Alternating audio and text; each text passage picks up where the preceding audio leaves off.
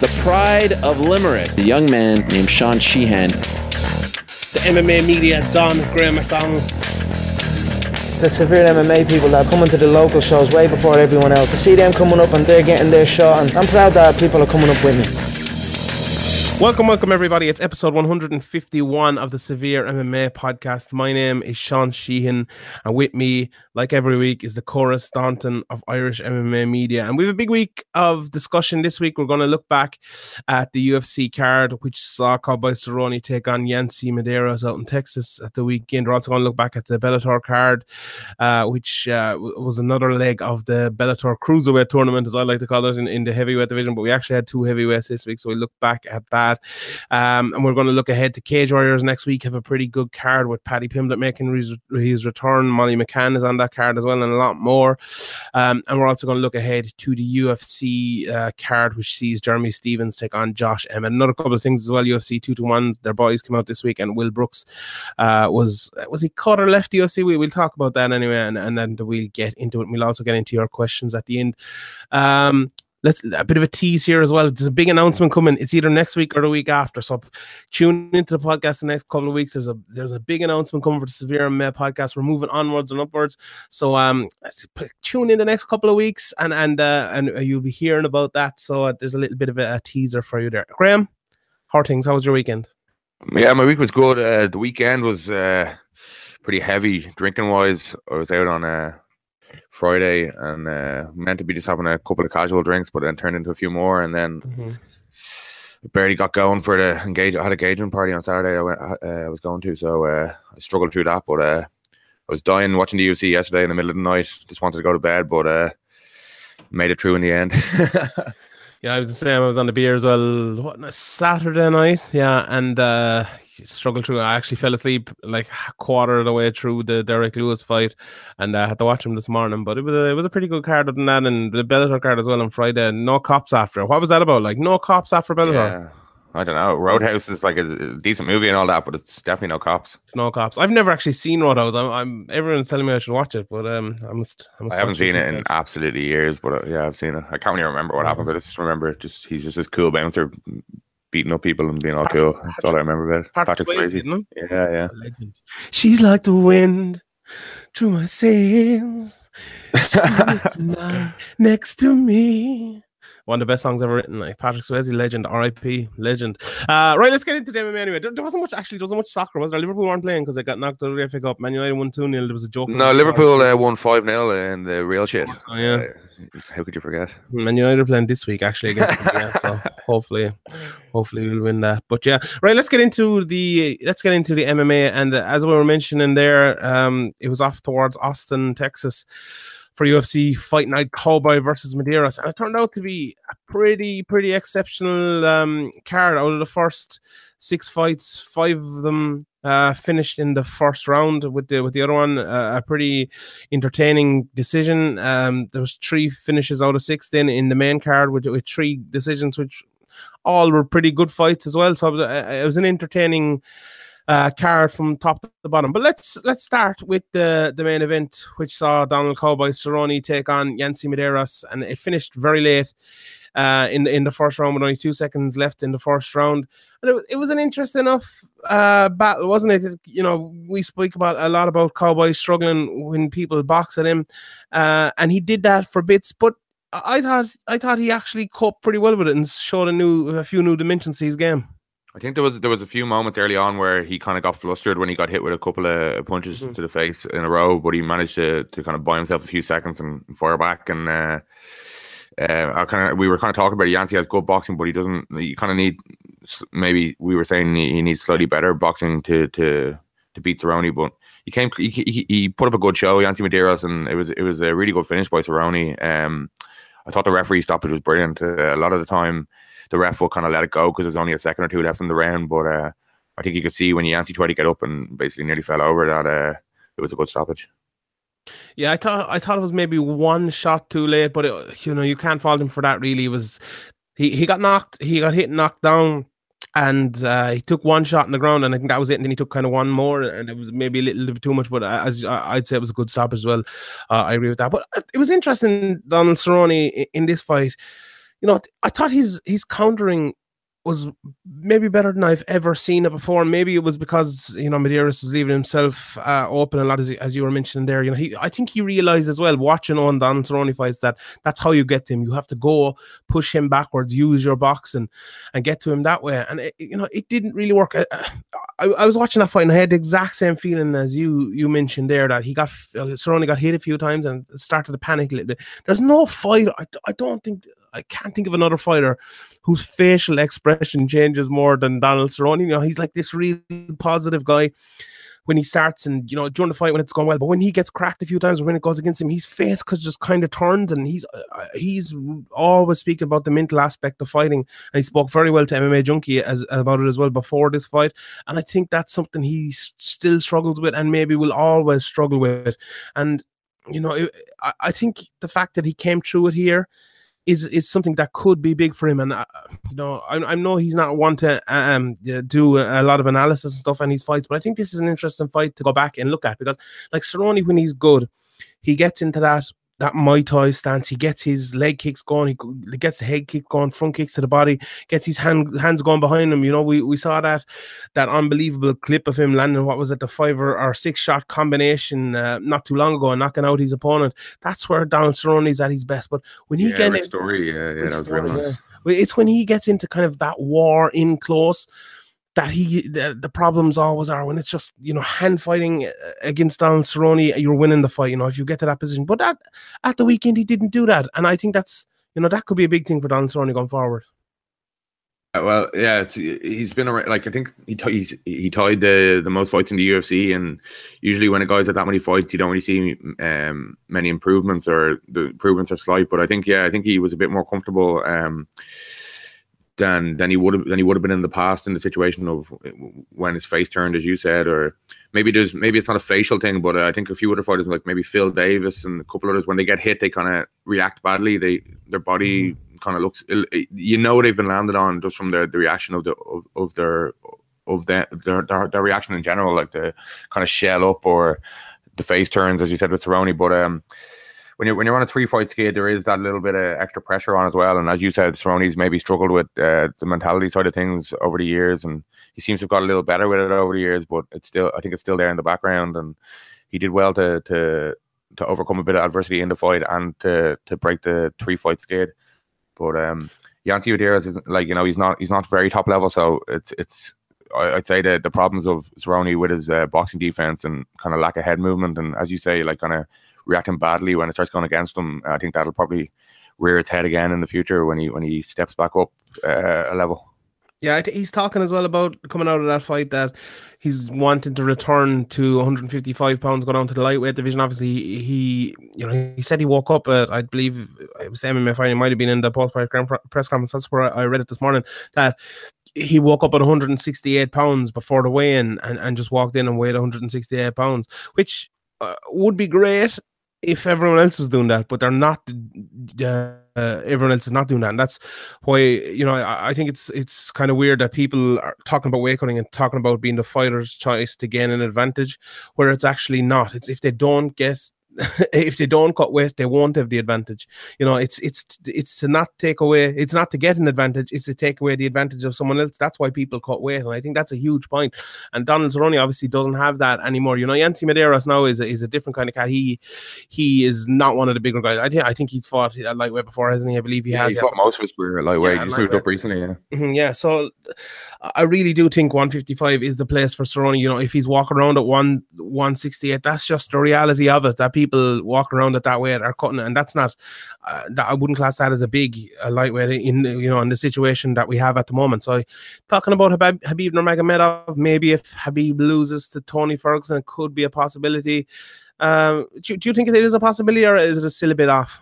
Yeah, I think it's definitely a possibility. Like when somebody fights as regularly as Cerrone as well, you can plug him in if a fight falls apart, and you can plug him in at short notice and all that. But also, if he was to go to lightweight, he kind of had fought everybody around the top when he left 55, bar the very top guys. But now there's a couple of new guys in there that he could fight as well. So maybe like if he's taking a fight on short notice, well, maybe welterweight is the best place for him. So, but if he's taking it with a full camp, I don't see why why 150. Like he's not a huge welterweight. He's a big long lightweight, but nothing that you thought, whoa, how's he making 155? You know, it's if he's right in that 168 thing, then it's only 12 pounds to get there for a non-title bout. That's not that bad compared to a lot of the weight cuts that go on in the UFC with different guys. So yeah, I think both divisions are open to him, and I think it makes sense to jump between the two of them. Like, I don't think he's ever going to be a champion, so he just gives him more options, and he likes to stay active, as we well know. So yeah, I think 55 and welterweight are a good idea for him. Yeah, 100%. And on Yancy Medeiros, then I just thought maybe the occasion got to him a little bit. You know, this was his first time headlining UFC card. His last 5 fights were on UFC pay-per-views, where maybe, you know, he was kind of hidden in the background a little bit with no big name fights. He'd obviously Cowboy Oliveira, Eric Silva, Sean Spencer, Francisco Trinaldo, John McDessie were his last few fights. And I think maybe you speak about it a lot, and I know obviously you've been in backstage and fights and stuff where people maybe the big lights and a big occasion get to him. And for Yancy Medeiros, this was a big opportunity. You know, coming off 3 wins in a row against maybe the biggest name he's ever fought in his career. You know, I know he's fought a couple of good guys like Jim Miller and Dustin Poirier and Yves Edwards before, but Cerrone was definitely the biggest name of his career and the biggest spot of his career. And he looked nervous. And he kind of fought in a nervous way. He did take it to Cerrone, in fairness, which is what you want people to do. But when Cerrone, that left hand, Cerrone was landing an awful lot through the night. And when you see someone landing that, maybe you should pull back a little bit. Maybe you should go like Eddie Alvarez and push Cerrone against the fence and reset. Get your game going at another point. But am I being a bit too harsh, or did you sense that as well?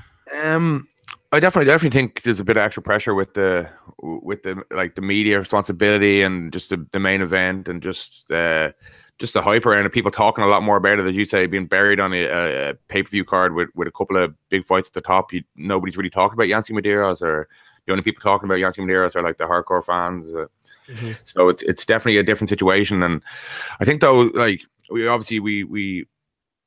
talk a lot about Cerrone's boxing defense, but he is offensively he is really, really good. Like, that, as you mentioned earlier, that Rick Story combination, when he finished Rick Story and like broke his teeth or dislodged his teeth, was vicious. Like, and he's had some like, the Eddie Alvarez win was a big win. I know Eddie Alvarez hadn't fought in the UFC before and maybe was going through a bit of nerves himself and all that stuff, but it was still a very good win. And he like when he gets going, he can be very good. It's just when you stifle his game and start putting punches in his face that he struggles. So I kind of thought that Yancy wasn't going to be able to do that, but and he did it a little bit, as we said, but it kind of went a little bit as expected.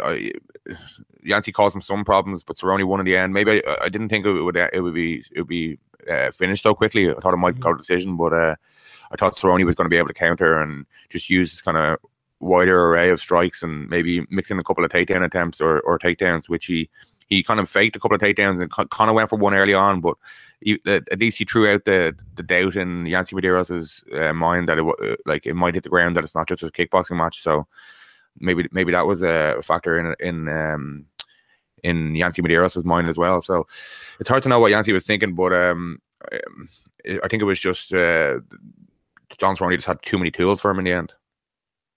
Mm-hmm.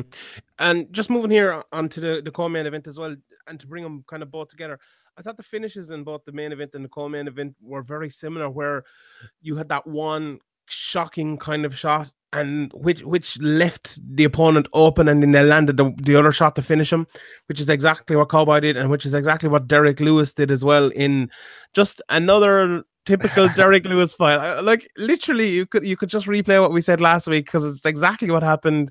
He was getting beaten pretty comprehensively.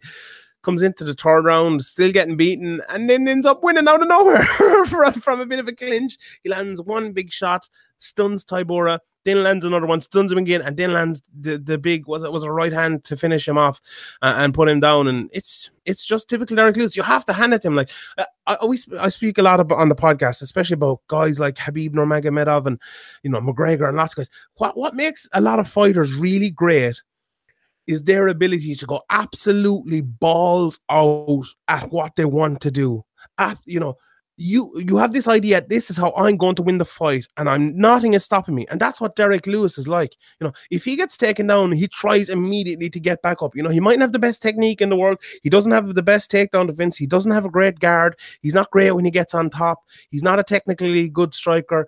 He has lots of problems, but he has that insatiable will to win, and he never stops, and he keeps going all the time. And that in fighting, that is one of the most important things. You can learn everything else, but you can't learn that.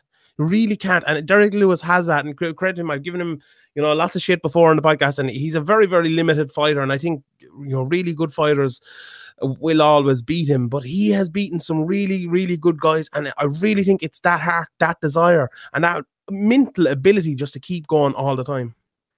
Yeah, I think Derek Lewis actually started off pretty well, and I had it was kind of going his way early, and Tybura just kind of mixed it up and started mixing in a couple of takedowns. And as you say, Derek Lewis isn't exactly the most technical on the ground, but he's he'll do everything that he can to get back up, and maybe it won't be that graceful, but it'll be effective. And in his 3-round fight, I don't think he has to worry as much about gassing out, so he can kind of use more explosion and stuff like that. But second round, then it was going really badly. He must have been down for about 4 minutes of the 5 minutes, and he didn't need any too big shots, but it kind of looked like just if Tybura can get another takedown in the third round, then he's going to win it. But Derek Lewis managed to reverse and get up and do what Derek Lewis does. And as you say, when he does get into a position that he likes, he really does go for it, and he has that killer instinct. And a lot of guys don't have that killer instinct, and who are more technically well-rounded skill-wise than Derek Lewis. But at heavyweight as well, obviously the shots are bigger, and somebody like Derek Lewis packs a lot of power in his punches, in his ground and pound, and he knows when to go off. Yeah, it was weird watching this fight on the ground, because Lewis before, I don't know, his mount has actually regressed a little bit. He used to get on the ground and he'd immediately mount you, get on top of you and blow your head off, but he doesn't seem to be able to do that anymore. And I think it's maybe he's trying to control more on top, but he just doesn't have the ability to do that. When he got on his back, then Tybura was able to mount him so easily. It was like a knife through butter getting in there. But as I said again, Lewis he survived and he survived and he survived, and he kept going. And credit to him, fair play for doing that. But Tybura, the size advantage sometimes at heavyweight as well is shocking. I know Tybura, he's not the smallest heavyweight in the world, but Derek Lewis is an absolutely mammoth man. And as you said there, he technique isn't his forte, getting up off his back, but he's just so strong and can push guys off even from the mount. It's hard to finish Derek Lewis. And it's it's funny, but in the heavyweight division, Derek Lewis can't be that far away from a title shot. I know he lost to Mark Hunt last time out, but that was off the back of 1, 2, 3, 4, 5, 6 wins. Over guys like Travis Brown was in there, Gabriel Gonzaga, Ryan Nelson. Nobody really top though, is there? There's nobody really at the very top of the division in that.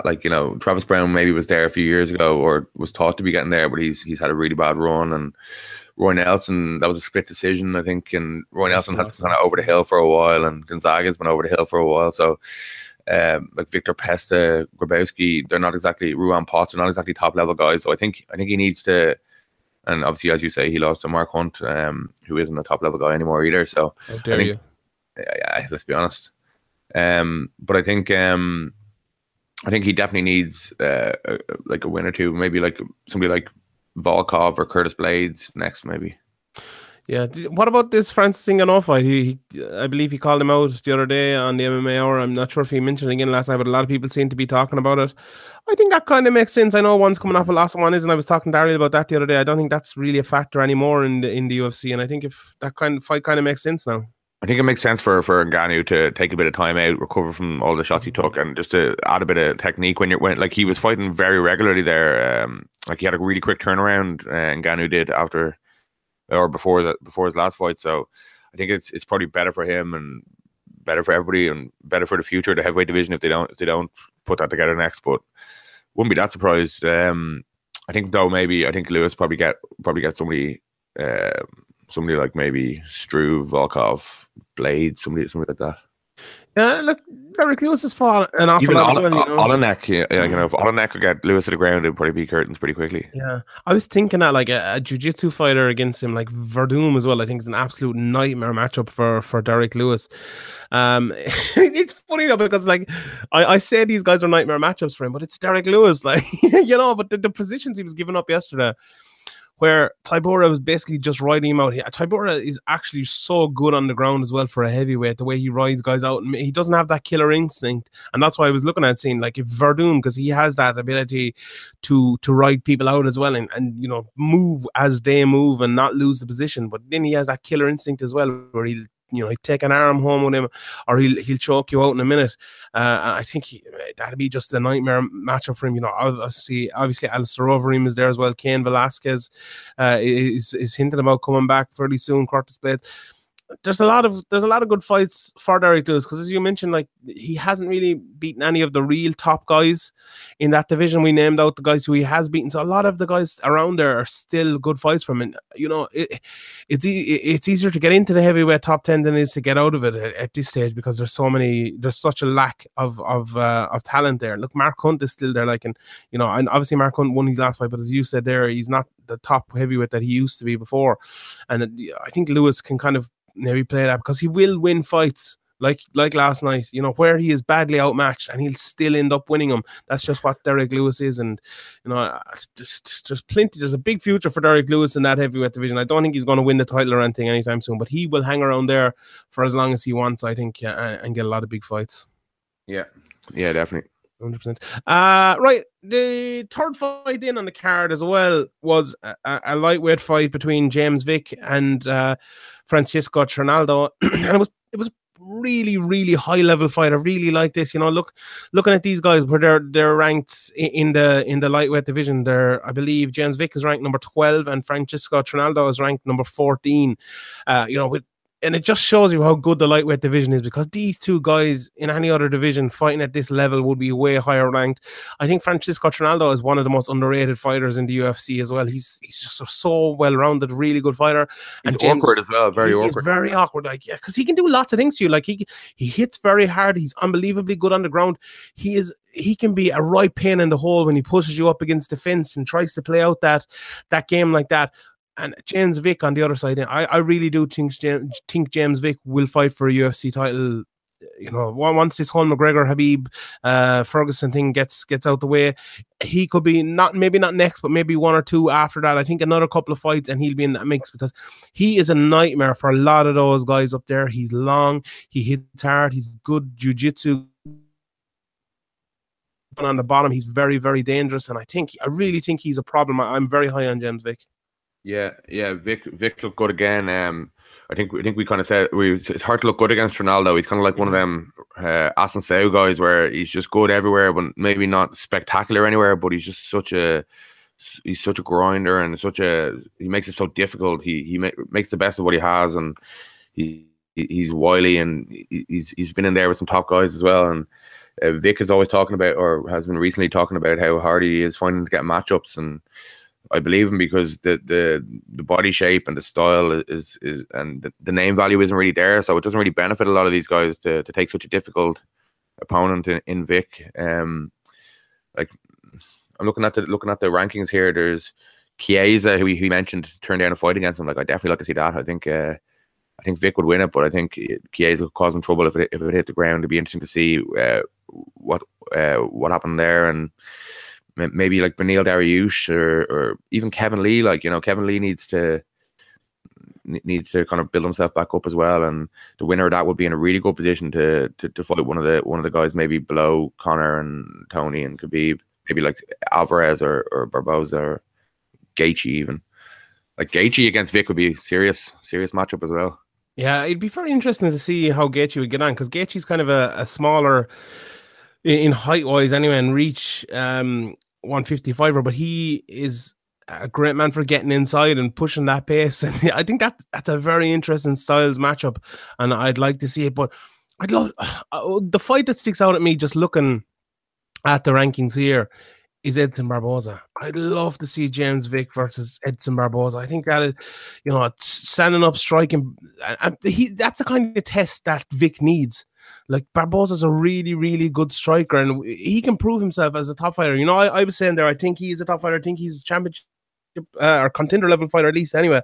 But he has to prove that as well. And I think against Edson Barboza, he could prove it. And I think that's the type of matchup he needs. And Barboza is a guy as well who will take those fights. He takes on all comers. He fought Habib, he fought Tony Ferguson, he fought everyone on the way up. And I think that fight would make sense. But as you mentioned there's a lot of good fights for him. Poirier is fighting Gaethje here coming up. Even if you look down the rankings a bit, I know the rankings are all over the place, but if you look Pettis, that, like, I'd like to see that fight. I know it's definitely, it's not the step up that Vick is looking for, but like, I'd like to see what happens there. Like, I don't know about Vick's takedowns. They don't seem all that great, but he is good on the ground when he gets it there. But Pettis' kryptonite obviously is wrestle heavy game plan against him. So if Vick was willing to strike with Pettis, maybe it could be a very interesting fight. So I wouldn't mind seeing that as well. But there's loads of matchups for him there. Usually when you've been around, what is he, 9-1 in his last, or 8-1, is it? 9-1, yeah, 9-1. That's a really good record, and it's surprising that he hasn't really fought all the guys around him, and that's why I'd be inclined to believe him that these guys are turning down the fights against him, because usually you would have fought at least a few of the guys around you on the rankings or at the top of the division when you're on a streak that long. So who's the one guy to beat him? Who is again? Beneil Dariush, the goal. Beneil. Hashtag Team Sheehan. He's on his way back. He's going to be champion. But I actually forgot about that fight. Yeah.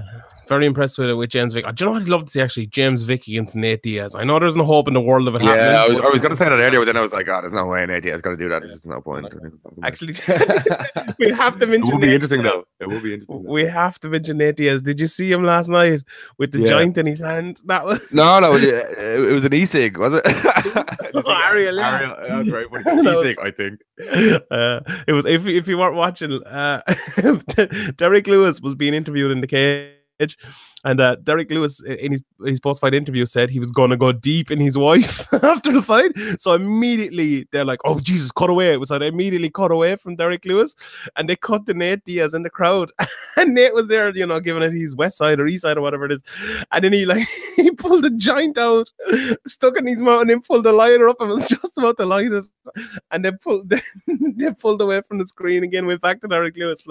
So a lot of people bought it. I think said it was one of the greatest few seconds in UFC broadcast history, and it really was. It was so hilarious. And do you see the pictures afterwards? Well, there was like two little kids sitting right behind him in the crowd. It's like, oh god, it was just the most epic Diaz brother moment. I've missed the Diaz brothers so much. They've had so many epic moments. It kind of gave me a flashback to the Just Bleed guy, and in the clip of the Just Bleed guy, there's a guy in the corner of the frame just like smoking a spliff on the sly. God, you have to love the Diaz brothers. Hopefully Nate comes back pretty soon as well. Hopefully he was there discussing a contract or something, or discussing his next fight, and I'd love to see him back. We spoke about that anyway a few weeks ago, but yeah, it'd be great to see Nate back. A couple more fights here before we move on. I was very, very impressed with what's his name, Curtis Millender. Yeah. Very, very impressive against Thiago Alves. Went in there, absolutely battered him. Fought long, used his jab well, striking looked on point, nearly knocked him out in the first, and it did knock him out in the second with a huge jumping knee. Kind of very, very impressed with him. Yeah, it was the first round. He looked like he was going to be able to finish Alves. Alves kind of looked a bit shop worn, but then when the second started, it looked like kind of Alves had figured it out a little bit, and he was maybe even edging the round. But then when you get hit with a big shot like that, it's obviously a game changer, and it was really, really nice, really nice timing and a really nice finish. And it's a big win for him because, like, okay, Thiago Alves is definitely not anywhere near what he used to be, but he's a bit of a name. Like people know of him. He's fought for the title in the past, like against GSP. I know it was probably about 7 or 8 years ago at this stage, but like he's definitely not the same fighter he was, or maybe he is the same fighter he was in the game. Has just moved on, kind of past him. he's not able to land the leg kicks like he used to. He's not able to take shots like he used to as well. So it was still a very good win for Melender and a good name recognition win. But it's kind of sad to see guys like Alvarez, or like Alvarez, keep calling him Alvarez, like Thiago Alves, just kind of the game passed him by so much, and he's obviously had a lot of injuries and stuff, so he hasn't really progressed like maybe when he first came into the UFC. People thought he was going to be like the next best thing, and a lot of times when guys come in and with the hype like that, like even people like Rory McDonald, they never actually get to the UFC title, or they never reach the levels that maybe it's a pressure thing, or maybe Alves was more developed in his career. He wasn't as raw as people thought when he came in. But yeah, it's not as stacked as lightweight at welterweight, but it's still very stacked. So you're looking at people like Till and Usman there, and even like Nelson and Gunnar Nelson and Condit, and even Cerrone and people like that. Like maybe Cerrone, like the timeline kind of matches up. Mm-hmm. They both fought on the same card. They could do it again in 3 or 4 months. And Cerrone says he doesn't turn down fights. He just, in the post-fight interview, he just said they tell me where we're going next, and I say yeah. So maybe that would make sense. It would be a big step up, though. Big step up. I think maybe give him another couple of fights. That maybe even Yancy when Yancy's recovered, that could make sense. But maybe even somebody lower than that. Maybe somebody off the rankings next. Just kind of give him a bit of time to add to the highlight reel and to feel a bit more comfortable in there. And as I was saying, he didn't nearly knock him out in the first round and finish him in the second, but Alves had kind of figured him out a little bit in the second round. So there's definitely things Curtis can go back and look at in that fight and improve on and fix in his game. So I don't think there's any rush with him. Yeah, just before we move on as well, I think Melender shows the importance of how you have to be patient with fighters starting out. Like, he got choked out by Brennan Ward almost exactly 3 years ago today. And, that was when he wasn't even 2 years in as a professional fighter. And he lost 3 or 4 fights in 2015. And you have to be patient with guys like that. I think he's won something like 6 or 7 in a row now. Since those 3 losses in 4 fights, and he's fought in Bellator a good few times, and now coming into the UFC, and as you said there, the slow roll might be better for him, even though he did beat Thiago Alves, and it's hard to take kind of a step down when you beat a guy like that with name recognition. But I wouldn't mind a little bit of the slow roll for him. He still is only barely 5 years as a pro, and he's 30 years old in MMA terms. That's still pretty young. But yeah, I think high hopes for him going forward. I really do think there's a lot of potential there, and it's obviously gonna tell more when he steps up in quality and gets into the kind of the UFC grind, and we'll see how he can do then. But yeah, definitely impressed with him. Other fights in the card, Jeff Neal had a good win over Brian Camozzi. Carlos Diego Ferreira had a good win over Jared Gordon. Brandon Davis and Stephen Peterson put on a very good fight as well, which won Friday night.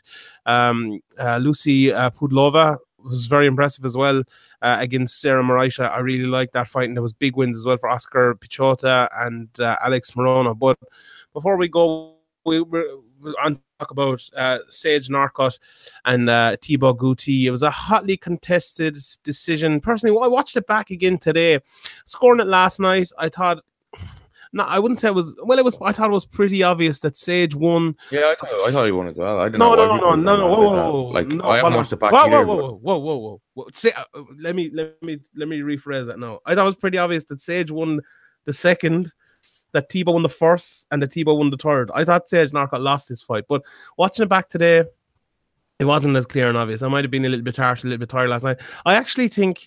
I don't think Sage won the first. I think this first was definitely Thibaut's, but I thought Sage could have won. I thought Sage could have won the third. Like, that first round is one that the judges will probably study and show people. Like, Thibaut landed the 2 big hard shots. One was more clubbing than anything, wasn't a huge shot, but it was a big enough shot, bigger than anything Sage landed. And then he landed another one that rocked him to his core, put him on his arse.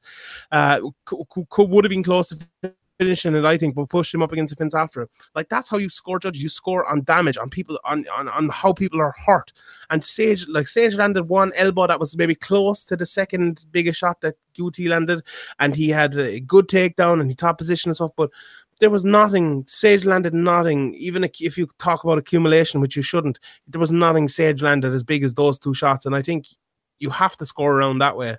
I think it was basically all that Guti did in that fight, though, or in that round, was that big shot, and I think the rest of it was, like, obviously the little bit of recovery period, but the rest of it was Sage kind of picking him off a bit.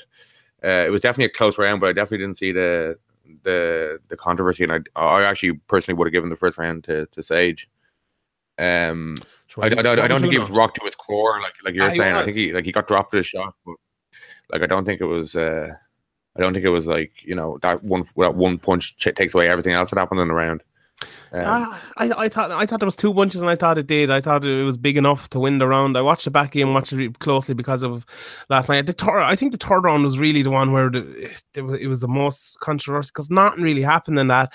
And you know, when nothing really happens, you have to kind of maybe go talk to control. Guti actually literally did absolutely nothing with the top position. He did. No, he didn't. But Sage didn't really do anything either in that fight. I was, I could see the argument. Yeah, I could see the argument saying he landed a lot more, but Guti landed a few as well. He actually landed one really nice shot on the feet against, was it an elbow or right hand? I can't remember 100% now, but he landed one pretty good shot, which hurt Sage a little bit. Which, if you're taking in all of Sage's small shots, I think that, there was one shot. It was close. I might have been overreacting a little bit last night, laughing at it and stuff, but I thought Guti won the fight, to be honest. But well, I haven't watched it back yet either, but at the time, I definitely didn't see what the uproar was. Like, I had the third for Sage, and the first I thought, like, could go either way. I would have edged it towards Sage myself, but I haven't watched it back like you. So, on a whole, though, what did you think of Sage's performance? Did you see improvements in him?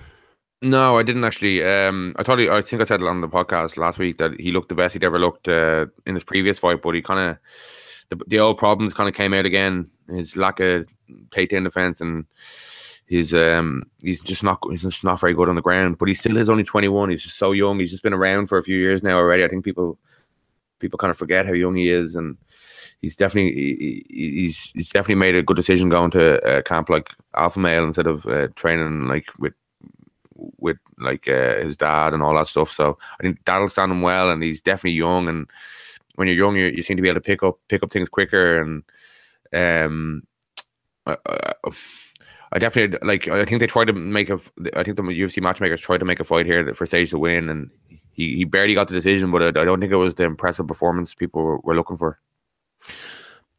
I agree with you. I actually do think he improved a little bit. Look, my biggest problem with Sage is that sometimes he tends to go full Anthony Pettis, where the only direction he knows is forward and backwards. And Sage, when you fight like Sage does, you need to move sideways. And what Sage is great at, right? When someone pushes Sage backwards, or when he's fighting with you hand-to-hand combat or foot-to-foot combat, or whatever way you want to say it, he's great at defending when he has plenty of room behind him, because he can move back and he can get away from you. But Sage struggles with his spatial awareness an awful lot. He tends to be a guy that doesn't know where he is in the octagon, for me looking at it anyway. And he backs himself into a corner, and when he moves out, he doesn't move with the angle out. He doesn't jab his way out to get that step, to get out of it. Now, he did that a few times last night very, very well. And that's why I said I think he's improved a bit, because he did it maybe 50% of the time he did it, but that's too much. If you struggle that many times at getting pushed up against the fence and letting guys push you, not just pushed up against the fence in a grappling sense, but push you up there in a striking sense where you can't get out, it's devastating for a guy like Sage Northcutt, who's a really good athlete and who has so many advantages, because it takes away those advantages because he doesn't have the room to move and to use his athleticism. And that's why I think as well, you can never ever rule out Sage Northcutt of becoming a top fighter, because he has such an athletic advantage over everyone else. He's a phenomenal athlete. He's so fast, so strong.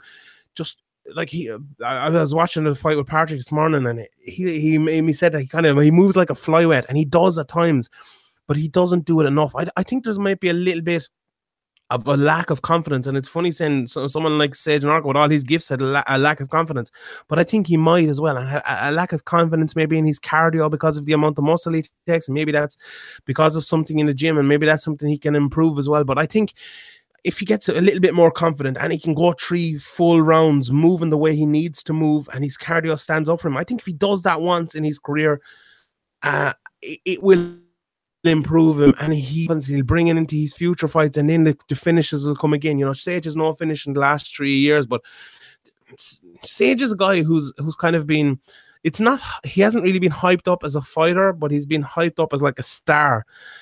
And I think when you're looking at Sage, and if you look at actually his gifts and his ability, kind of see a perspective in the guy that he has never been asked to be he's never asked to become a star, but I think he's asked and he wants to, and his desire is to become a great fighter. And he, it's kind of the whole star thing kind of comes naturally to him from the UFC's perspective anyway, but the fighting thing, he needs to do a lot of work at it, and I think he's willing to do a lot of work, and I think he does do a lot of work. As you said, going to Team Alpha Male, there's improvements. You can see he's trying different things, doing different things, and a young guy, those things, I really do think they'll come. I think Sage Norco is going to be a good fighter. Now, he might never be the best fighter in the world, but I hold a lot of hope for Sage Norco.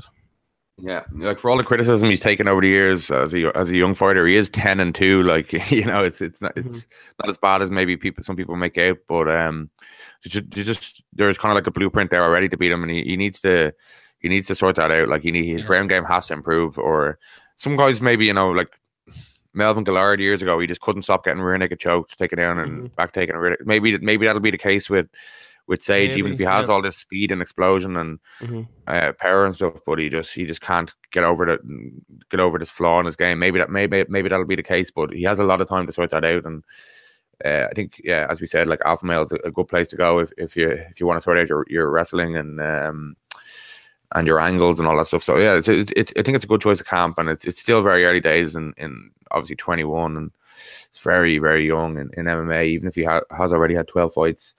I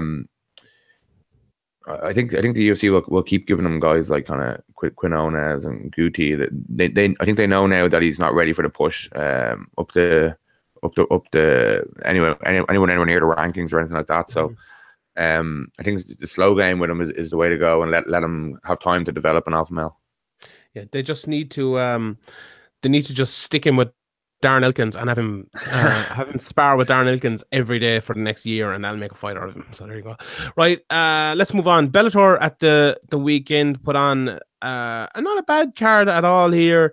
We had 4 good fights. Liam McGeary ended up losing to Vadim Mimkov. Heather Hardy and Anna Hulaton put on one of the worst fights I've ever seen. Pereira got a beautiful finish over Derek Campos, and Matt Mitrione and Ryan Nelson put on a not bad fight as well. I actually didn't see the Liam McGeary fight. How did that one go? He lost in the third round. He did TKO 10 injury late in the third. Yeah, it was leg kicks, and he kind of was eating a good few, and he collapsed to the ground, and the ref stopped it. And I think afterwards he posted on social media, saying McGeary posted on social media saying he fractured his fibula in his leg. So yeah, it's a broken bone leg. I don't know how long he'll be out, but it's kind of a bit of a fall from grace for McGeary. Like he was kind of. He has this kind of on his way to the Bellator title. He kind of was pulling guard and jumping triangles and looked to be really tricky on the ground. But then a couple of fights, he wasn't out. Or what was it? I think it was Emmanuel Newton fight where he had about 6 or 7 different triangles and he couldn't finish any of them. Yeah, and maybe people weren't as afraid of his ground game after that. Yeah. But like even in the Brett McDermott fight, he got tagged and.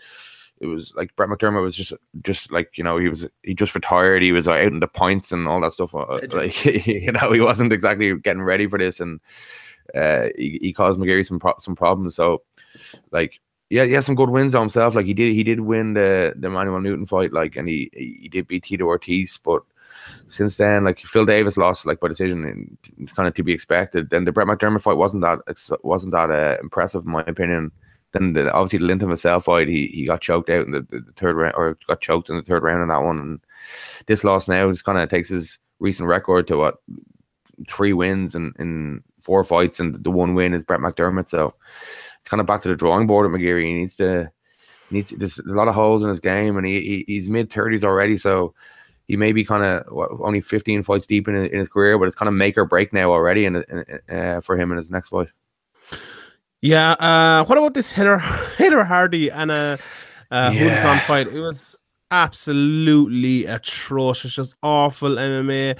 2 world championship boxers, I believe, gone out there grappling each other, pushing each other against the fence, just kind of falling on top of each other. Terrible jiu-jitsu, just absolutely lackluster.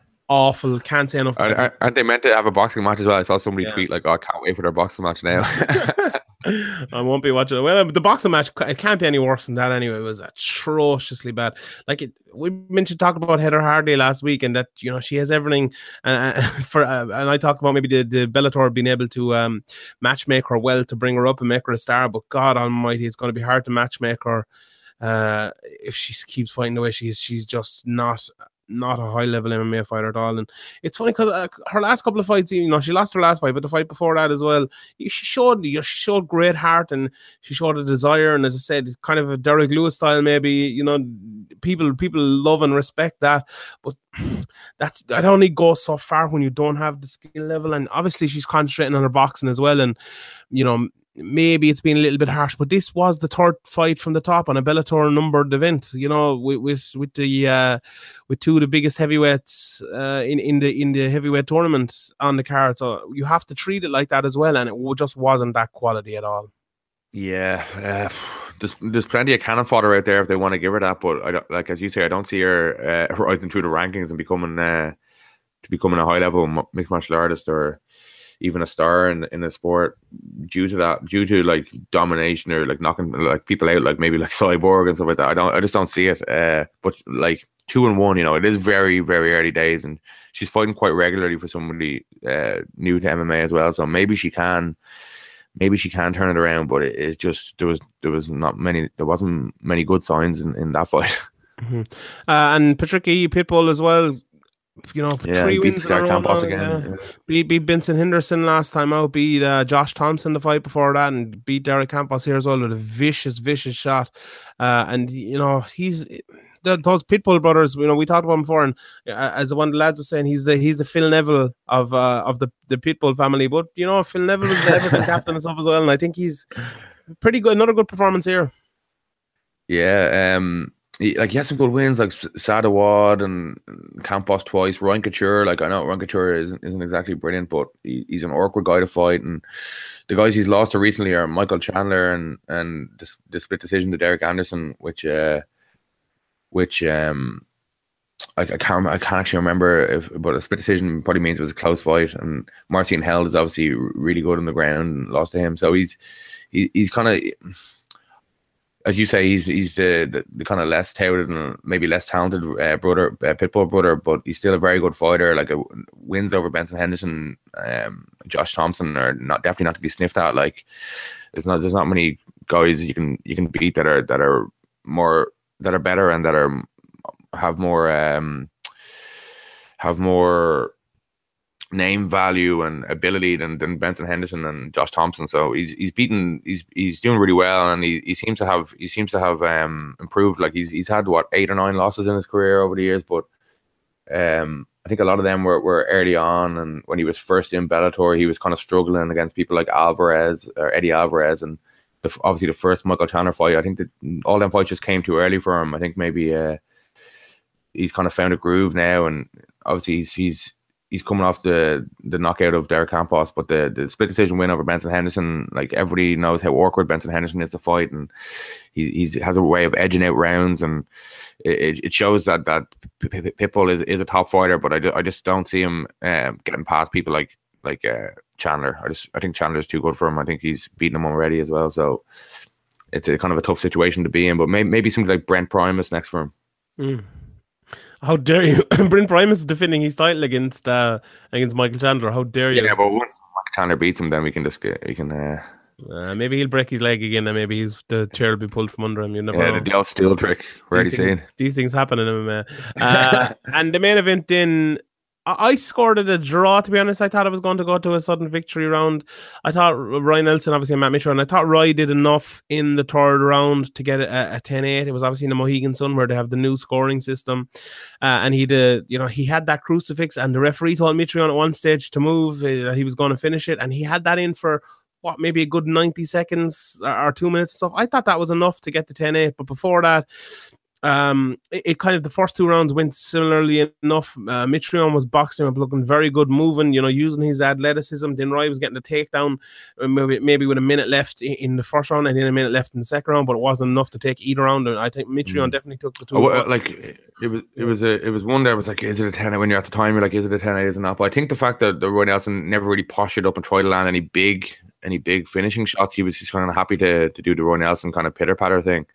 I think I probably would have went 10-9 just because there was no actual like huge combinations from Nelson on the ground. He didn't really go all out for the finish or go all out for the 10-8. So I probably would have went 10-9 and just edged it for Mitrione. I can definitely see that argument, yeah, in fairness. Maybe it's just because I kind of wanted to see another round as well. It was actually a better fight than I thought it would be. Ryan Nelson, I watched, and I think we talked about it in our extra podcast that we did the other day, that I watched the first fight again, and it's obvious that Ryan Nelson isn't the same fighter he used to be. He doesn't have that speed and that ability. Obviously he was never Usain Bolt or anything, but he doesn't have that ability to land that big right hand much anymore, and it's going to be very rare when he there was a point there where he was landing in every fight, but he showed an ability to go back to. There was Ryan Nelson, then there was Ryan Nelson 2.0 who was knocking everyone out, and then there's kind of back to Ryan Nelson 1.0 again, where he's taking people down and maybe using his jiu-jitsu and his belly to stay on top of him. And I think that's a very effective Ryan Nelson. And Mitrione is no joke. A lot of people favor Mitrione to win the tournament, and Ryan Nelson gave him all he could. I thought it was a draw. I think a lot of people thought it was a draw. Either way, it was pretty close. But yeah, it was a pretty good fight, I thought. And if it had went another round, it'd probably obviously we didn't see it didn't happen, and maybe everything would have been different, but it looked like the tide had turned against Matt Mitrione in that one. Mitrione, yes. Mitrione. Yeah, definitely. Well, coming out of that, a lot of people are saying, this is Ryan Bader's tournament to lose. Now, I actually think, Bader is fighting King Mo, and I think the winner of that might win the whole thing. But Mo, I think Bader is the favorite. I think. Yeah, I definitely. But I like that Mo Bader fight. I think that's an interesting fight because they're two similar enough kind of guys. I do think Bader is a better fighter, but Mo has more experience at heavyweight. He might come in there a little bit bigger. His wrestling is very good. Bader on the feet is good, but Mo is no joke as well. His boxing is good. Bader probably has the power advantage, all right, but I'm really looking forward to that fight. I think they're very similar guys, very well matched up, and I think that's going to be that could be a fight now. It goes to the fourth round again. Yeah, I wouldn't be surprised, if it's 2 rounds to 1 split decision or something like that. I'm really looking forward to that fight. But yeah, I think the winner of that is most likely to win the tournament out. But yeah, I like this tournament, and the cruiserweight division in Bellator is popping off at the moment. So I'm fair play to him for that. I'm just waiting for the whole tournament to fall apart, like all tournaments do. God, Chet Congo's going to win it, isn't he? 100%. Conrad. Call Conrad. # white milk. No, what is that? Fuck, white gold, white milk. I fucked that up badly. Right, let's move on to next week's cards. And it's actually a pretty good card here. Looking at it, main event: Josh Emmett versus Jeremy Stephens. I know you're a fan of both of these guys. How do you think it'll go? Like Stephens is a bit inconsistent. Like he can kind of blow his load and whoa.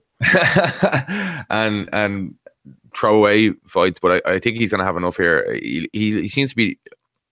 Recently, he's looked really good. I think Jeremy Stephens, to be honest, he went through he's been a bit of an up and down guy over the years. He's got a lot of losses in the UFC, but he's kind of stepped it up recently. He's kind of, I don't know, he may be more confident, or I think he was always confident, but I don't know. He just there's something seems to have clicked with him, and he's doing a little like the Gilbert Melendez win. Okay, Gilbert Melendez isn't exactly the Gil Melendez of old, but it's still a really good win, and one that maybe Stephens would have lost in the past. And Doo Ho Choi is obviously a really good fighter as well, and he put him away in the, I think it was the second round, first or second round. Yes. Like what was it? He lost to Frankie Edgar. Like there's definitely no shame in that. Like Max Holloway, Charles Oliveira, Cub Swanson. Like these are good guys. Like, but when he steps up to the very top level, like, you know, Pettis and Cerrone back in the day when he was fighting them, they were at the top level. He struggled, but he does hold wins over like Rafael dos Anjos way back in 10 years ago, back in 2008, and Danny Downs and Honey Jason, and he beat Elkins. So, like, you know, on his day he beat Bermudez as well. Like, you know, on his day he's just a bit of an up and down inconsistent fighter. You never really know what you're going to get from him, but I just think he's looked confident, and he's looked a bit better recently. So I'd go with him here. But there's a bit of a unknown factor with Josh Emmett. Like, he's kind of, Jeremy Stephens obviously been around for ages, been around forever, WEC, UFC, but Josh Emmett only started fighting made his pro debut back in 2011. He obviously did the usual thing of getting to like 5, 6, 7-0, fighting guys who with not great records, but since then he has good wins over John Tuck, obviously a good fighter, split decision, but he got the nod. Scott Holtzman, he lost to Des Green, who's a good wrestler. That was another split decision. And then in his last fight against Ricardo Lamas, he knocked out Ricardo Lamas with a brilliant finish. So there's a bit of unknown here with Emmett, but if I had to bet, I'd go with Stephens. But I'm kind of interested to see what Emmett looks like here, and can he like do what he did against Ricardo Lamas again, or was that a bit of luck? Mm-hmm. Yeah, I think it's a very interesting one. As you said, the unknowns with Emmett are the big issue here. You know, obviously he was a junior college wrestler, training at Team Alpha Male. He'll obviously be trying to put his wrestling into this one, especially against a guy, you know, like Jeremy Stephens, who's known as a striker. But Emmett hits really hard. You know, Stephens, you know, as the meme goes, he said he's the hardest hitting 145 pounder. But Emmett hits pretty hard too. You know, if this stays on the feet, I think someone will get knocked out, because these guys both swing. But I think Josh Emmett, if he's intelligent in this one, I think he will try to use that wrestling, will try to get Jeremy Stephens down. But Stephens has, as you were mentioned there, he has kind of turned from maybe an also-ran in that division to someone who has improved an awful lot, and something has kind of just clicked with him. You know, as you mentioned, Duhot Chai, really good win, knocking him out. Gilbert Melendez, you know, he's beaten the likes of, you know, Hinan Barrow, Dennis Bermudez and stuff as well. You know, he's a lot of losses in there as well, to the likes of Max Holloway and Frankie Edgar. But you know, it's Jeremy Stephens is a tough fight for anyone. I'm looking forward to this. If Josh Emmett can win this, he's into that championship talk there straight away, because that division, you know, it can be a little top heavy with Frankie Edgar fighting Brian Ortega as well. There's another contender going to be gone there in this couple of weeks coming up. Jose Aldo's not getting a title shot anytime soon. You know, Cobb Swanson just lost recently as well, and obviously Lamas. So that's the whole top six there. There's going to be two people emerging. You know, either Edgar or Ortega, or Josh Emmett and Jeremy Stephens. So it's a big opportunity for both of them, and you know, maybe especially for Josh Emmett. But yeah, I'm looking forward to that fight, and I think it's probably going to be a fun one. The co-main event then. Jessica, it's actually really like the fight. Yeah, you like what? Yeah, I like this fight. I think this is an interesting one. Jessica Andrade has looked she's looked much improved since she dropped down in weight, and she's really, really tough as well. Atisha Torres, like she puts a lot of output in. She moves around a lot. She mixes it up. I'd probably go with Andrade in this one, but it's a good test for Andrade. Like she kind of impressed in defeat. What was it, about a year ago now, against Joanna Jędrzejczyk, and she beat Claudia Gadelha, like, which is definitely no joke. So I'd go with Andrade in this one, but I think Atisha Torres is a good test for her. It's a bit different. Like obviously Gadelha has a bit of cardio problems historically, and it kind of came out again in the Andrade fight. But yeah, I think this is a good fight, and I think Andrade will have too much. I think maybe she'll be able to power through some punches that Atisha Torres won't be able to power through. Mm-hmm. I tend to agree with you, and I think for Atisha Torres, this is an absolutely huge fight, because she's 1-1 with the champion Rose Namajunas. You know, if she wins this, she's likely getting that next title shot. Obviously, Rose is fighting Joanna Jędrzejczyk in a rematch coming up here pretty soon. But you know, if she wins this, I think she's almost guaranteed to be the next in line. Whereas, you know, obviously Tisha's never fought Jędrzejczyk as well. So even if Jędrzejczyk wins, that fight makes sense. Whereas Jessica Andrade has has lost to Jędrzejczyk, but I suppose she'll be hoping that Rose wins that one, so she can get in there. So this is a big fight. But I do think, to agree with you, Tisha Torres is a little small for that division as well. And as you mentioned, Jessica Andrade came down. She fought 135, didn't she? Even so, she's going to be big in that division. And I think that might be a little bit too much. Tisha Torres' wrestling is obviously very good and something she goes to a lot and uses her speed and everything. But I think it's going to have to be a very detailed, speed-orientated, a lot of jabs, a lot of strikes to get the better of Jessica Andrade for Tisha Torres, and she might be able to do that. I rate Tisha Torres very highly. She may be able to do that, but I think it's going to take her stepping up to the plate in a big way. And I just think that the pace or the power of Andrade and her ability to cut down the cage, kind of John Lineker style, is going to be tough for Tisha Torres, and but I'm really looking forward to that. It is a good fight. I could see Torres maybe jamming her up and running away for the 3 rounds. Something that I was talking about, maybe Sage Northcutt should be doing. She's a similar style. She's a kind of karate background as well with her wrestling, and she's pretty well rounded. But I think maybe the size and the power will just tell for Andrade. But looking forward to that. Apart from that, then, there's some good fights on the undercard. Gilbert Burns against Olivia Aubin-Mercier. Angela Hill is back against Marna Moroz. It should be a good fight. Ben Saunders, the jiu-jitsu expert, obviously, is in against the most beautiful man in MMA, Alan Jouban. One of my favorites, Sarah McMahon, is back against Marion Renault. Brian Keller against Hinan Barrow, who we mentioned a few minutes ago, the former bantamweight champion of the world. A lot of good fights. OSP against Ilir Latifi. I like that OSP. Latifi fight. Yeah. Who do you think wins that one? I go with OSP, but like Ilir Latifi had a great win against Tyson Pedro in his last one, and he's definitely a really good fighter. But I just think OSP ends up that split decision against Oezdemir. Like, people at the time were like, oh, maybe OSP isn't as good as we thought he was. But then you look back at what Oezdemir has done since, and you think, oh, well, maybe we can look at that a bit differently. Like, and the Jimmy Manuel one was the one where you were kind of surprised that OSP wasn't able to implement his game. But before that, it was like, I know it was a loss to John Jones, and it was a comprehensive loss, but he showed a lot in that fight. Like, John Jones is obviously a highly skilled, one of the most talented fighters there's ever been. So he's definitely no joke, OSP. So I'd go with OSP in this one, but it's a real kind of 50-50 fight. OSP can also do a lot of nothing sometimes as well. He can kind of stand around, and I just think he has so much power. I know Ilir Latifi has a lot of power as well, but he's a smaller guy, like height-wise and length-wise than OSP. So I think OSP will have enough here. Mm-hmm. Yeah, I tend to agree with that. Although, Latifi with that big right hand is always dangerous. So looking forward to that. And there's a lot of good fights in that. So please, I don't Mike care. Perry's back if you want to watch it. Yeah, Mike Perry's back. He'd probably knock the fuck out of someone. So yeah, looking forward to that. Right, let's look forward as well to Cage Warrior. The enigmatic, is that the right word? I don't even know what that word means, but there you go. Paddy Pimblett returns to fight Alexis Savvides. Obviously, we know him. He fought Paul Redmond a good while back now at this stage in that Cage Warriors card where Joseph Duffy fought in Dublin. Maybe not the stiffest test in the world, but I think a good test for Paddy Pimblett, coming back off of those.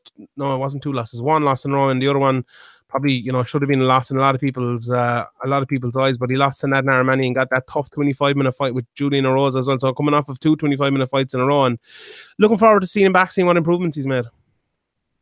Yeah, I think a lot of people quick to criticize Paddy Pimblett, but he's also another guy who's really young as well, and he's definitely got some high level jiu-jitsu, but he's had obviously a bad run of it the last year or so. So it's important for him to get the win here, and I think he's going to be the bigger guy in there. If I remember right, when Savvides, is that how you say it? When he fought Redzer, he looked like a featherweight fighting a lightweight, and maybe he's grown into his body a bit more since, or muscle. He's a bit more filled out, but I think Paddy Pimblett's going to be able to take him down, and I think once he takes him down, he'll get probably a rear naked choke. Yeah, I'd probably tend to agree with you as well. Yeah, it's an important fight for Paddy, obviously in Liverpool as well, and I think it's important for him to make a big statement here and show those improvements because he's still like. okay, I think we spoke about it after his last fight to write Paddy Pimblett off Joe Pearl kind of, but he has to show those improvements. He has to show he's not this guy, who got that big contract with Cage Warriors, and I remember at the time there was talks he turned the UFC down to stay with Cage Warriors for another while. He can't be, Paddy Pimblett doesn't want to be remembered as the guy that could have been the big what if. And this is the time to turn it around. And I think he can turn it around because, as you said, he's young and he's very, very talented. But those improvements have to come, and I think this is the start of it. So I'm looking forward to seeing Paddy Pimblett, and hopefully it'll be a big 2018 for him. And I'd love to see him get towards the UFC, and it should be a good fight. The other scouts are in. Molly McCann is on this card against Bryony Terrell, who the lads from Severe, the UK arm, fought for. I believe this is for the inaugural 125-pound title. Molly McCann has impressed an awful lot in her last few fights, and I know you've been impressed with her as well, and this should be a good fight.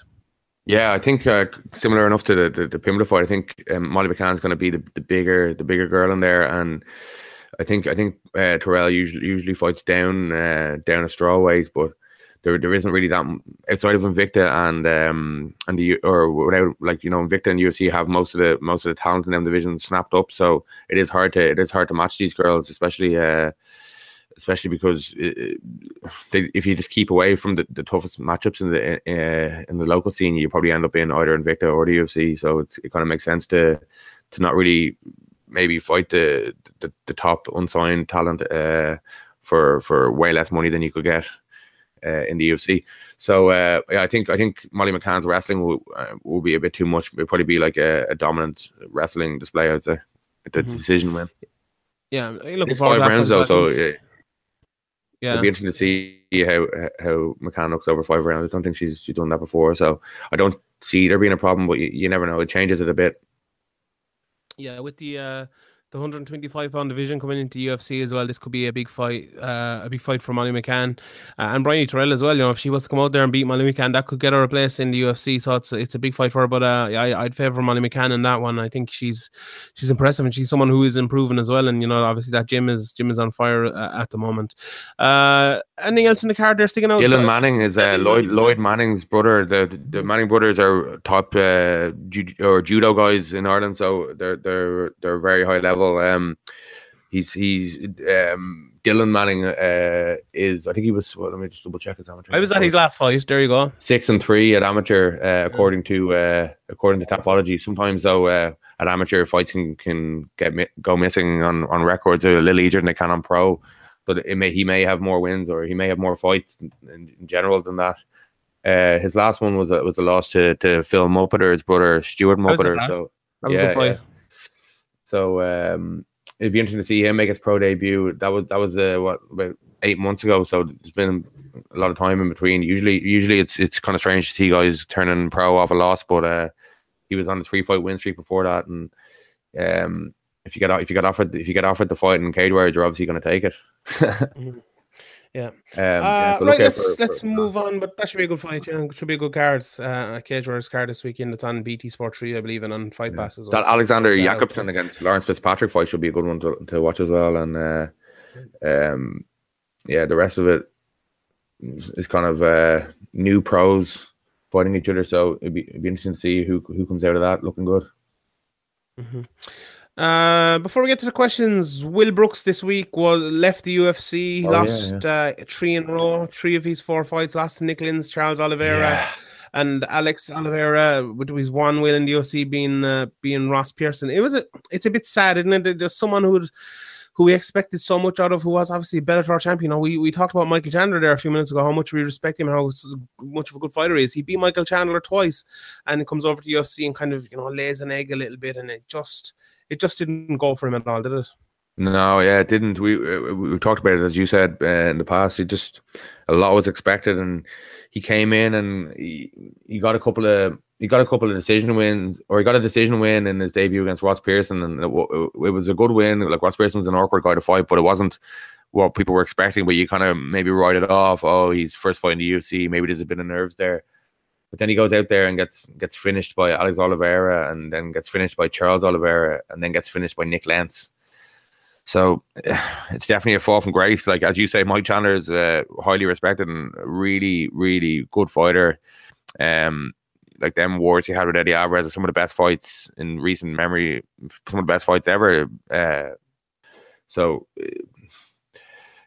it was a disappointing stint in the UFC from Will Brooks, but maybe he just needs to freshen it up, and having $1 million on the line in this tournament that the Professional Fighters League are talking about doing is a big incentive to put the work in. And I don't know who else is going to be in the tournament, but Will Brooks will obviously be one of the favorites for that, even no matter who they put in, just due to everybody else being signed up by Bellator and the UFC. Remember Norman Park was talking about being in that a while back. That I wouldn't mind seeing that fight, Norman Park and Will Brooks. That'd be a pretty good fight. You could imagine it being a big battle against the cage and stuff. It might be the best fight in the world, but it'd be a good battle, I think, and it'd be nice to see that. But yeah, I think Will Brooks, I hope he can go out and win a lot of fights outside of the UFC and get back into the UFC and recapture that. Maybe that's what he needs. A lot of these guys, they need to kick up the arse, professional athlete, they need it sometimes. Like he, when he got into the UFC, maybe he thought, I beat Michael Chandler, I'm going to go in there, I'm going to win that belt. And then it didn't go for him. Maybe he needs to, fight in front of 2,000 people or for a small amount of money to get back in there. And it's sad that has to happen for a professional fighter. But maybe that's what he needs to get back in there and reach the top level, because, Nick Lentz is not a top fighter, beat him. Either is Charles Oliveira. Alex Oliveira is a good fighter, but someone of the caliber of a Bellator champion who beat Michael Chandler twice should be going in there beating guys like that. And it didn't work out for him. And look, I hope he gets back to that level. And I think he has what it takes to do that. But we're going to need to, we're going to need to see it. But yeah, that's that anyway. And one last thing, UFC 221 came out. Dave Meltzer announced on the Wrestling Observer newsletter. Great podcast. Give it a listen and subscribe to the Wrestling Observer. Did 130,000 buys, which I wanted to bring up because we kind of talked about this a while back. And what was I on? I was on some other podcast and talking about it, and how this really showed that there is a base for MMA. And the base is between 100 and maybe 120 to 250 maybe is that base that every card is going to get no matter who's on it. And I think the point I just kind of wanted to make was, people talk about why are they doing these big cards, putting all the champions on it, maybe like 3 belts or 2 belts on it and stuff. And I think the reason is because exactly that 130,000 people will buy a card that just absolutely fell apart. And the one big draw that was on it was on Australia, didn't have much media coverage or anything, and it's still 130,000 people bought it. How many more people would have bought that card? Let's say if it's Mighty Mouse or Tyron Woodley or Max Holloway or whatever, in just a normal title defense, not against someone big. How many people are going to buy that card? Maybe it might be 250,000. So it might close to double it, right? How much more money are you actually making out of that? How much bigger is that than the very base? If Whitaker hadn't fallen out of that, maybe you might have got 200,000 buys. They're all coming in pretty similar. So when you put all those guys on a card, you might get 500,000 buys, and that's a big jump up from 130,000 to 500,000. When you'll get that 500,000 anyway. So if you put, let's say you put Mighty Mouse and you put Woodley on a card, and you get 70,000 extra buys more than you get that base that we saw at the weekend. So you get 140,000 buys. But what if you put them both on the same card, and then you might get 450,000 buys, or someone else on the card as well, and get that amount, and then you're jumping up 300,000 buys, and you're still getting 130,000 buys as the base from that card that they're not on. So I think it makes sense to put them on a card and build up these big cards, and maybe put them as the co-main to, the heavyweight title or whatever, and build those cards and to make them bigger, because you always have that base anyway. Do you get my point? Yeah, I do.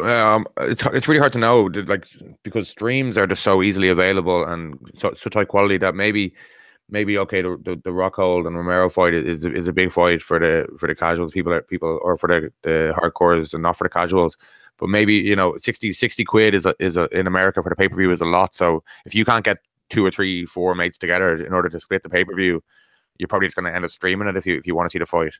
And maybe if you put Mighty Mouse on the card, people will still stream it. But maybe if you put a slightly bigger name, or not, Demetrius Johnson's obviously a really big name, but he just isn't a draw on pay-per-view. If you put maybe a Cerrone, maybe if you move that from him and Anthony Medeiros from the main event to the co-main event of the Australia card, maybe a good few more. It's really hard to know how many, like maybe 100,000, who knows, but maybe you could get 100,000 more pay-per-views because friends are willing to not go out that night, and they're more excited because they're a fan of Cerrone and they want to see the interim title fight. So it's really hard. It's really hard to know. And when people are talking about all these pay-per-view numbers, and they're obviously not factoring in. Obviously, when you're talking about pay-per-view numbers, you don't factor in illegal streams. But when you're comparing them to previous fights where there wasn't these illegal streams available, or when the legal streams were available, they were really bad quality, and you ended up missing everything, and you wouldn't be sure if the stream would die halfway through. Nowadays, you don't have to worry about that. The stream's going to be HD if you wanted HD, like if you know where to look. So it's an interesting one. So it's really hard to know. Like it'd be really interesting to know how many illegal stream views are watched on these pay-per-views and these fight nights that the UFC are putting on in the last few years. Yeah, I definitely agree with that. But I think the point is still there, that you see the reason why they're putting those cards, and maybe even to get people off of those illegal ones, to get the proper stream, legal stream, or the proper pay-per-view. It takes putting on those big cards, and that's the reason why they do it, because that, as I said, that base will still be there. So I think it's important to understand that going forward. Right, let's also get into Meltzer's numbers aren't always leave poor Dave alone. It's an estimate. It's an estimate based on, I don't know, like the best sources he has, but they're not official numbers. I won't have a bad word said about David Meltzer. That man's a genie, legend, Dave Meltzer. Right, let's get to the questions. You can send them in to us during the week, severemmmapodcast@gmail.com, or you can tweet them directly at severemmmapod. You can follow Graham at severemma. Follow me at Sean Sheehan Ba. Follow us on Facebook as well, and Instagram, and all those good places. You'll find us there. Right, the Nate Kildea Q&A. We'll run through these questions pretty quickly this week. We want to keep you. James Vick will fight for the lightweight or welterweight title. True or false, Graham? Ever? Yeah. False. I'm going to say true. England will have the next male UFC champion out of all European countries. Does Russia count? Russia's in Europe, yeah. Yeah, so false. I'm going to say no. But what about Joanna could win there in a couple of weeks' time coming up? Yeah, she's the favourite, I'd say, in that as well. Who is there from England anyway? Like, who? What? Diakese. A good bit away from it. Who else is there out of England? I can't think of anyone. Ross Pearson, yeah, you win. Leon Edwards, like nobody's really knocking on the door of the. You love your boy Edwards. You love Fabian. I'm amazed you didn't say Fabian Edwards. I'm amazed you didn't say. Cowboy Cerrone will go undefeated in 2018. False. He'll just fight too many times. It's unlikely.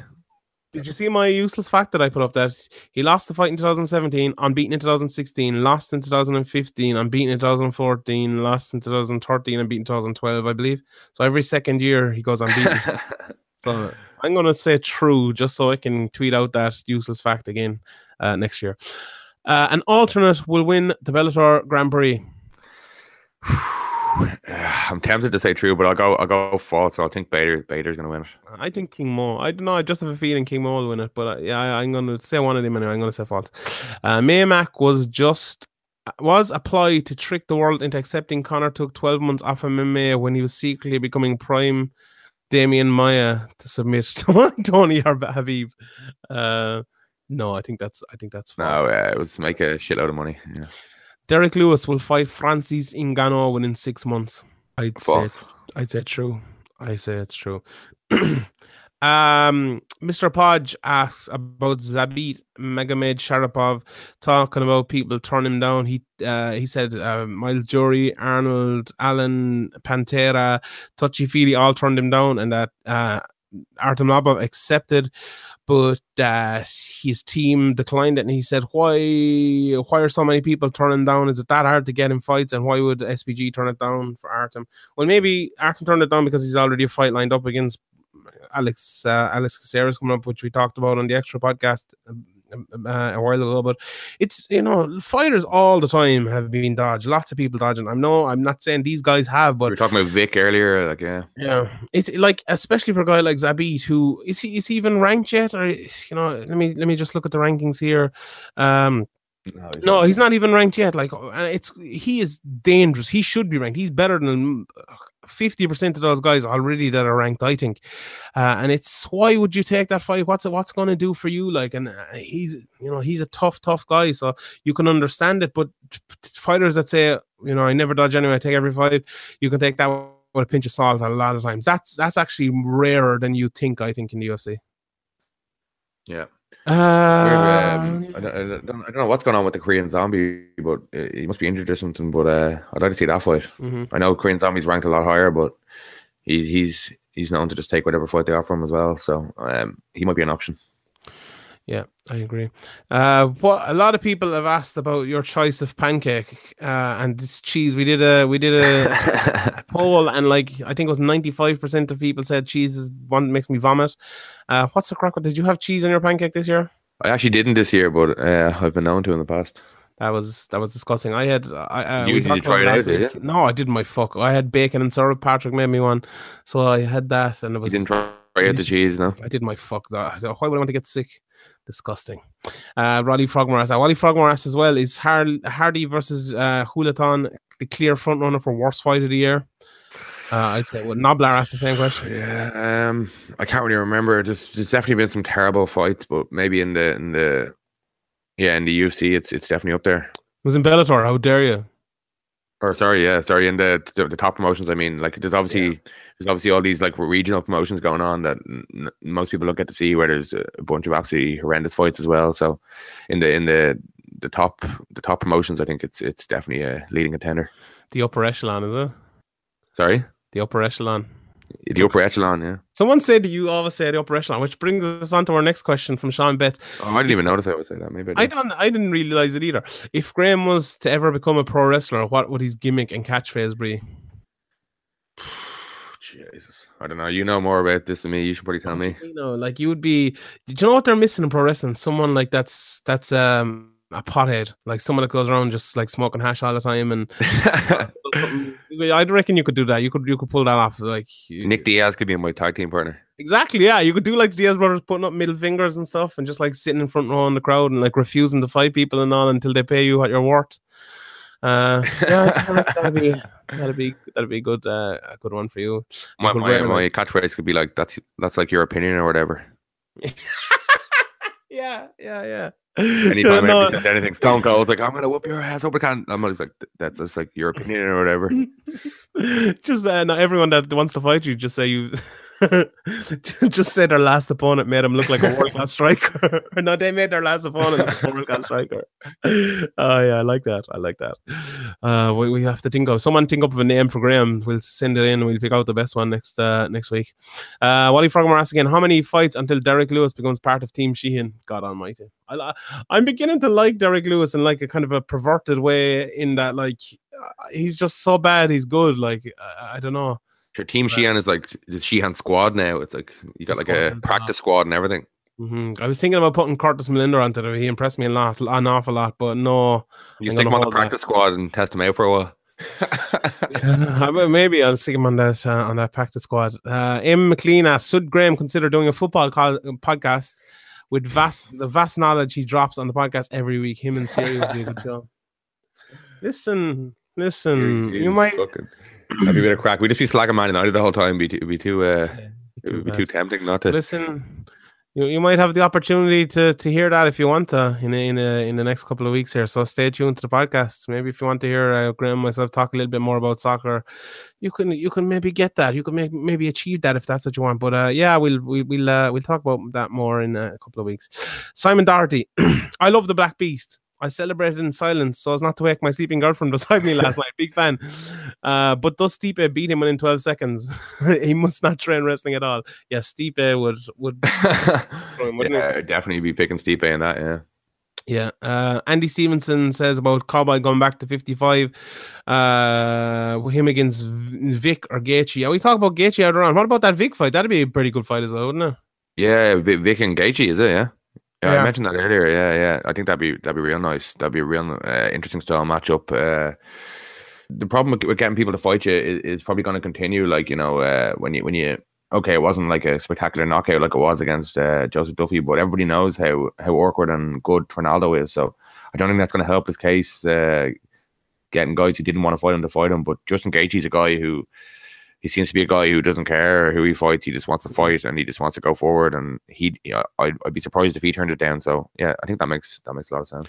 Yeah, Kevin as well. At Kev Curls asked about can Vic compete with the top guys. Yeah, we've spoken about that a lot. I definitely think he can, and you know, I'd like to see that Barboza fight as well. Robert Burke, 2011, asks with 9 KOs for Derek Lewis, second highest in UFC in heavyweight history.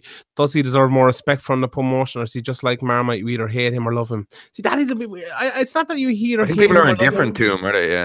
No, I don't think it's that either. I just think you look at Derek Lewis, like, and he's clearly a limited fighter, but it's I think you have to appreciate his heart, and he's, you know, as I gave a bit of a rant about it earlier on, you know, his desire and his insatiable appetite to win. But you can't ignore him not being that good. Like you can't ignore him being limited. If someone goes out there, like if I came on here now and said Derek Lewis is great, he does everything well, he's on this 9 KOs, he's brilliant, like I'd be lying to you. Like, what do you want someone actually lying to you? Like because, you know, that's just the thing of it. You have to speak honestly about these things. And look, he's winning, and fair play to him. But I don't know, he's finding a way to win, and that's the beauty of MMA, I suppose, because you know there's so many levelers. I think just like the casual fans haven't, like, they don't know who Derek Lewis is, and if they have seen him, they've seen him in fights. We were kind of talking about it earlier. He hasn't really fought the upper echelon of the division, so. So he hasn't really beaten anybody of name value that maybe make the casuals take notice and be like, wow, look at this guy, he's one to watch. But as you say, if you keep winning, you can't really argue with that. Like, maybe he looks inept on the ground sometimes, but he manages to get the job done, and that's what matters. And like when I was watching that fight last night, maybe a lot of the time you kind of, when somebody's getting taken down that easily and kind of dominate on the ground, you might think, this is over. But with Derek Lewis, you knew that like all he needed was some kind of mistake, or he needed to get back up, and he could end it at any moment. Like we talked about last week, he'd probably be losing this fight. I thought Tybura would probably get the job done just with wrestling, but you were saying, and we were both saying that it's just, you can't rule the guy out, and he keeps you watching, keeps you interested, even if it isn't the really high level MMA. It's interesting, and you know that the KO could just be around the corner. So he's like the Stipe thing is a bit of a massive stretch until he beats some guys at the top of the division. But not everybody can be like world beater, world champion, all that stuff. So he's good to have around, and he's an interesting test for a lot of people as well. Yeah. Let me just get the questions there. Evan Keaveney asks thoughts on Fire Kid versus Terrion Ware. That fight was made today. Tom Duke will obviously come back. He's going to be fighting on UFC London, actually, coming up here not too long. Really? Terrion Ware, his last fight, he lost to Sean O'Malley, Sugar Sean O'Malley, the Ultimate Fighter finale. Also lost to Cody Stamann in his fight before that. He's fought good guys as well, like Leandro. He guys fought Joe Soda before, lost to both of them. But he's a big experienced guy. It shouldn't be a fun fight. You know, he's 6 TKOs, 3 submissions, and he's 17 wins. So I'm looking forward to that fight. It's good to see Fire Kid back. Obviously, one of the top prospects in Europe, and you know, we kind of, as Naked Day mentioned there, it's kind of an odd time. Well, not an odd time, but a kind of a changing time now for European MMA, and you know, Fire Kid is one of the top prospects, and I think a big performance needed from him here. Yeah, I think this is a nice style matchup a nice matchup for Duquesnoy. He needs to win here as well. Like he's only lost one, and it ended up being a split decision. But I thought Stamann had definitely won the fight. And even Duquesnoy in his debut, UC debut against Pat Williams, he had a few shaky moments against a guy who he should have done, or was expected to do a little bit better against. Obviously, when you finish the guy in the second round, it wasn't that bad. But if he wants to keep this like uber prospect tag and the excitement around him, I think it's important that he gets the win here, and not like a split decision win or like an unimpressive win. So I think it's a nice style match for him. And I think looking at the record of where it should be the hardest fight Ware's ever had in his career. And Duquesnoy was obviously got a lot of tools, and it's easy to kind of, like, there was a lot of hype around Duquesnoy before when he was in Bama, when he signed for the UFC, and it's easy to kind of, when somebody loses, to just kind of abandon all that. But I'm still very excited about him. He has a few unique kind of movements, and he's got a lot of tools, and he's an exciting fighter. He's willing to get hit a little in order to make a firefight out of things, which in the long run will probably cost him a few fights. And he's been dropped already in his UFC career, I think more than once. I think so. He's definitely going to be an exciting one for the future, and I think he gets a job done here and gets back on track. Yeah, 100%. Fight Picks asked, did you see ACB over the weekend? Obviously, we talked about it a little bit last week. I think it was Rebecca Hateman tweet. I missed the card, and I was going to go back and watch some of it, but I saw him tweeting every fight, I believe, went to a decision. So I didn't go back. But it was good wins. Albert Tumanov, who you spoke about during the week, he like Sean Burrell took a bit of a serious beating. He showed serious toughness, like he always has. But Tumanov striking looked crisp again, and I think though the guys that are going to cause Tumanov the most problems are the guys that can put him on his back repeatedly, and Sean Burrell wasn't able to do that. Ali Bagov as well won against Leandro Silva, and they're actually the only two fights I saw, the co-main and the main. Yeah. And the last question here from Kildara, friend of the podcast, Derek Kelly. With a lot of African-born talent now in the UFC, how do you think it's feasible to hold an event in Africa? If so, where? I think South Africa would probably be the place. There's a lot of big sporting events. Obviously, there's a lot of rugby and stuff on in South Africa. I think it'd probably be feasible. I don't know what the landscape is MMA-wise over there, but it's such a big continent that hasn't had a UFC show. So I would guess that it would go down well. I'm not sure what the time zones and stuff are either, but the UFC have dealt with that before with like Australia and other they've put on pay-per-views even, like, where at Sunday mornings in Australia and stuff like that. So it's definitely doable if you really want to make it happen. And the more fighters they do have at the top of the cards, like people like Francis Ngannou, like you could see being a big draw over there, and Jacasey, and like maybe if Ngannou had won, there might have been a bit of more of a push to get the heavyweight champion over there, but he could definitely make another run at the title. He's young in his career, so maybe they'll wait till they have a big draw champion before doing it, but I definitely wouldn't rule it out. Go back to Zaire with the heavyweight championship. That'd be the way to do it, wouldn't it? Muhammad Ali style. Let's make it happen. But that's it.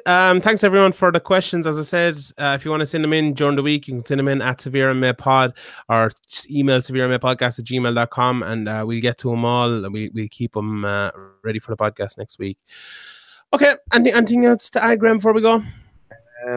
No, get over to severemma.com and check out all the content, and go over to the shop, severemma.com/merchandise. And if you haven't already, rate us 5 stars on iTunes and give us a little review, or whatever podcast app you're using. Yeah, thanks very much for all the support as well. Our last couple of months have been the best couple of months we've had in a good while on the podcast. And we appreciate all the support, and spread the word around as well. We want to keep growing all the time, and yeah, as I said, keep an eye out in the next couple of weeks. We with a few announcements coming, so do that. As I said, at Severe MMA Pod on Twitter, at Sean Sheehan BA, and at Severe MMA. Follow our podcast as well over on Facebook. We don't use that much, but you can follow it there anyway. And follow Severe MMA.com, I believe it is, on Facebook, with where Graham runs that, and we're putting out all the good stuff there. Sean Sheehan MMA as well. I'm on Facebook. You can follow me there. Right.